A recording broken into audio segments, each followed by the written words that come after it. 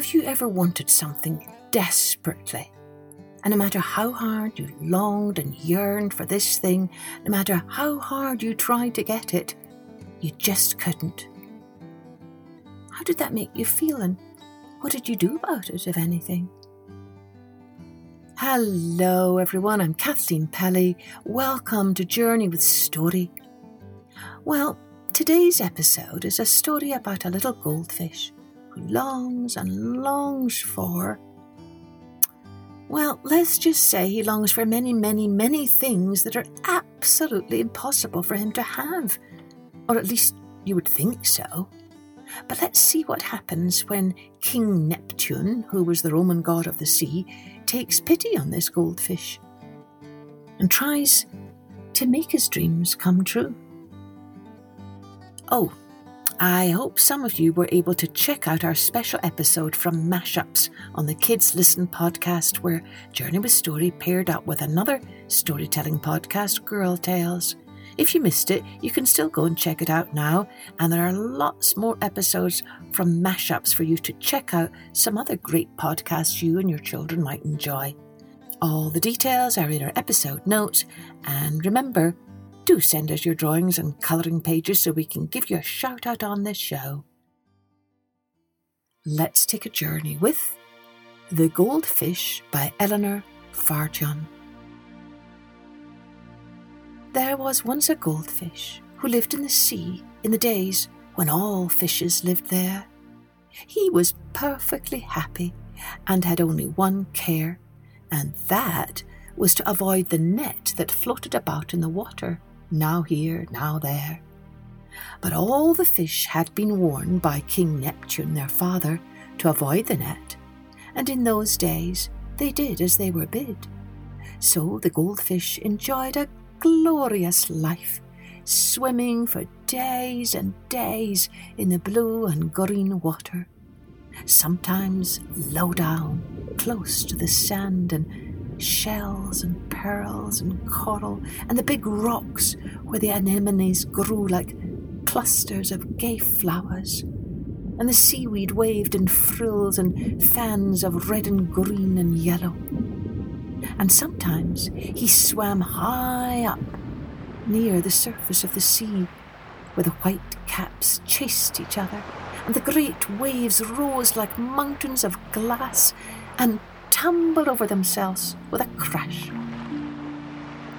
When the goldfish was as near the top as this, he sometimes saw swimming in the bright blue water, far, far above him, a great goldfish as golden as himself, but as round as a jellyfish.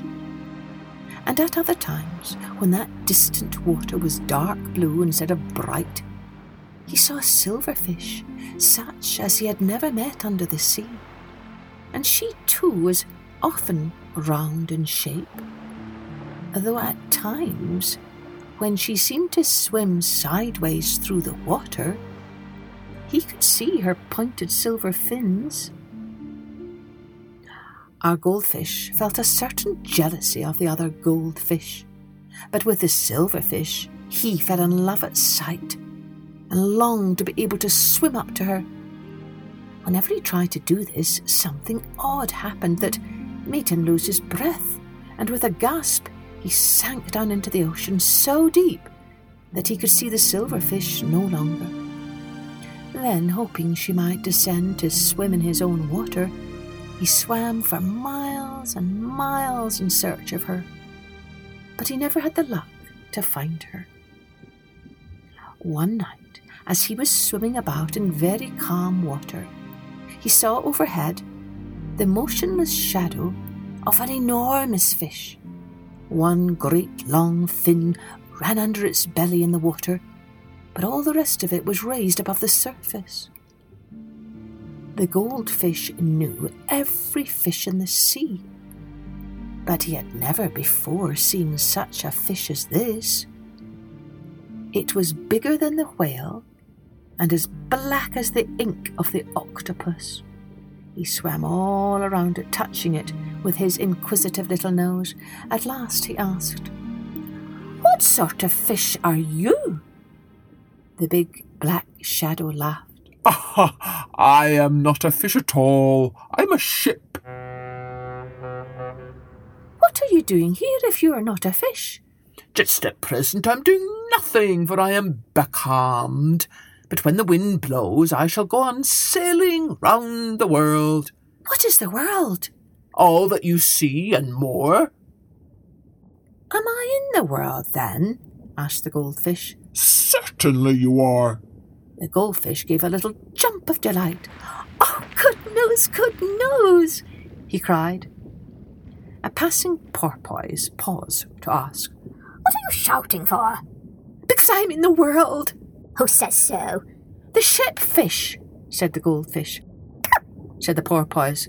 Let him prove it. And passed on. The goldfish stopped jumping because his joy had been dampened by doubt. How can the world be more than I can see? He asked the ship.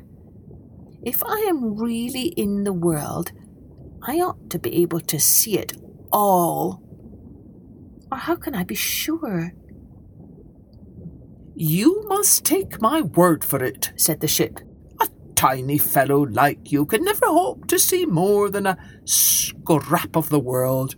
The world has a rim you can never see over.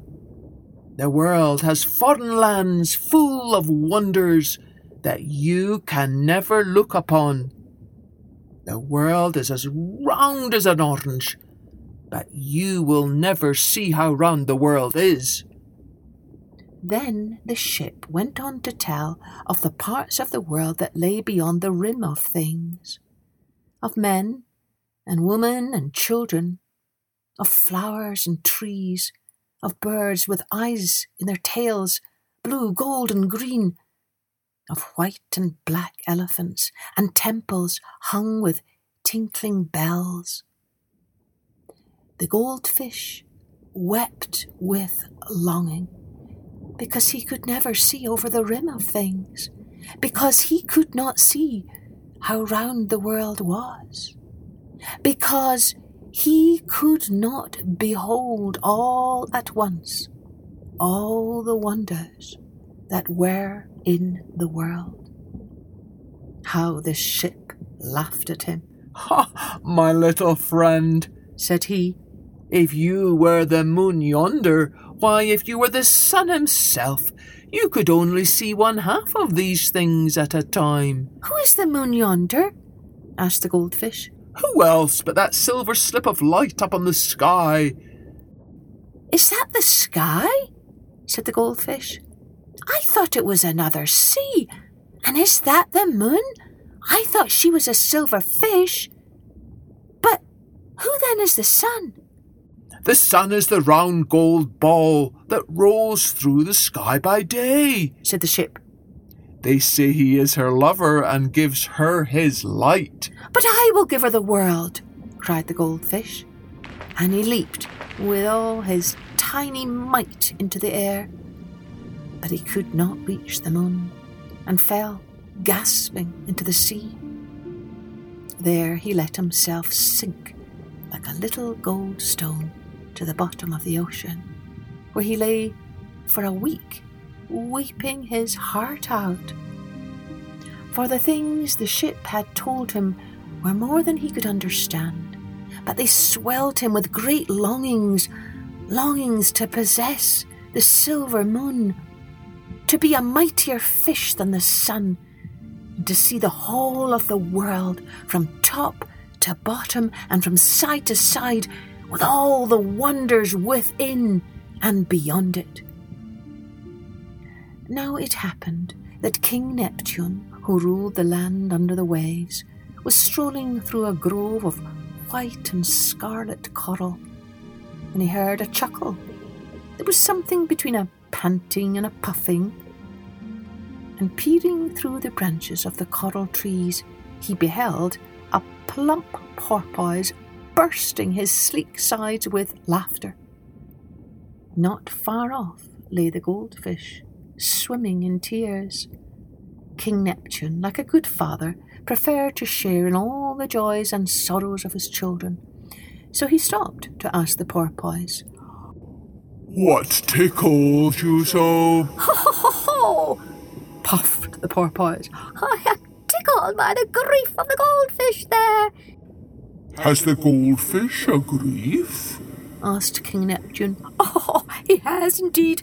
For 7 days and nights he has wept because, because he cannot marry the moon, surpass the sun, and possess the world.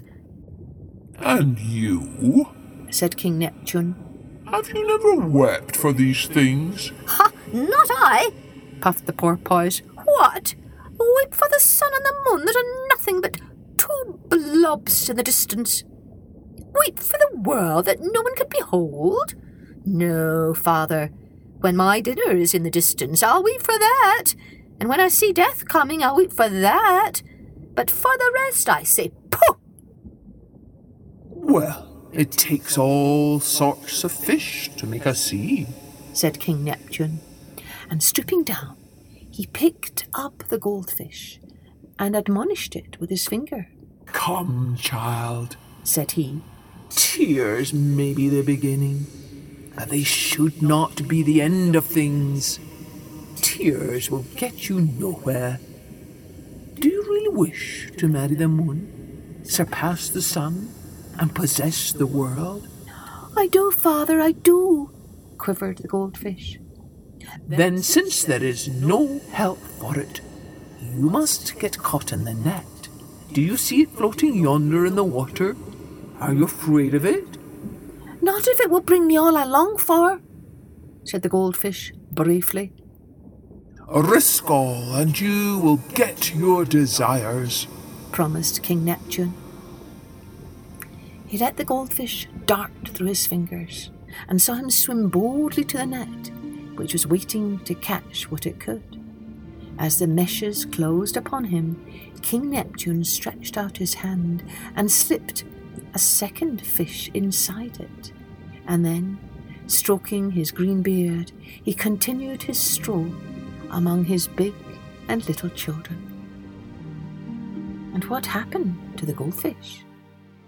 He was drawn up into the fisherman's boat that lay in wait above the net, and in the same cast a silver fish was taken, a lovely creature with a round body and silky fins like films of moonlit cloud. That's a pretty pair, thought the fisherman, and he carried them home to please his little daughter. And to make her pleasure more complete, he first bought a globe of glass and sprinkled sand and shells and tiny pebbles at the bottom, and set among them a sprig of coral and a strand of seaweed. Then he filled the globe with water, dropped in the gold and silver fishes, and put the little glass world on a table in his cottage window. The goldfish, dazed with joy, swam towards the silver fish, crying, "You are the moon come out of the sky! Oh, see how round the world is!" And he looked through one side of the globe and saw flowers and trees in the garden. And he looked through another side of the globe and saw on the mantelpiece black and white elephants of ebony and ivory that the fisherman had brought from foreign parts. And through another side of the globe he saw on the wall a fan of peacock's feathers with eyes of gold and blue and green. And through the fourth side on a bracket he saw a little Chinese temple hung with bells. And he looked at the bottom of the globe and he saw his own familiar world of coral, sand and shells. And he looked at the top of the globe and saw a man, a woman and a child smiling down at him over the rim. And he gave a little jump of joy and cried to his silver bride, "Oh, moonfish, I am greater than the sun, for I give you not half, but the whole of the world, the top and the bottom and all the way round, with all the wonders that are in it and beyond it." And King Neptune under the sea, who had ears for all that passed, laughed in his beard and said, It was a shame ever to let such a tiny fellow loose in the vast ocean. He needed a world more suited to his size. And ever since then, the world of the goldfish has been a globe of glass.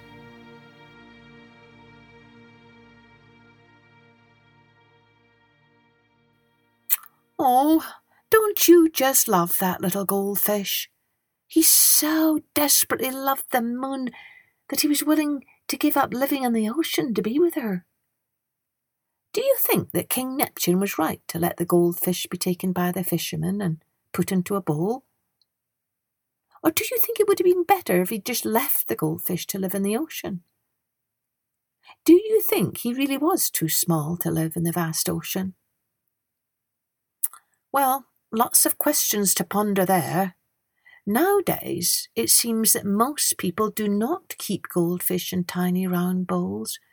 Usually they keep them in large, spacious tanks, or even better, many people keep goldfish in a big, round pond in the garden. What do you think the story souvenir is? Well, I think it might go back to that notion we have heard in many, many, many of the stories I share with you, and that is, no matter who we are, whether we're rich or poor or young or old, we all seem to want something or other that we cannot have at some time in our lives. It is part of being human to long for things that often we just cannot have. But all the more reason to cherish what we do have and to count our blessings, right?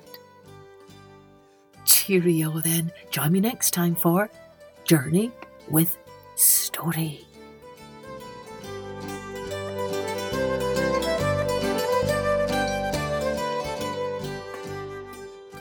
Music and post-production was by Colette Jonas.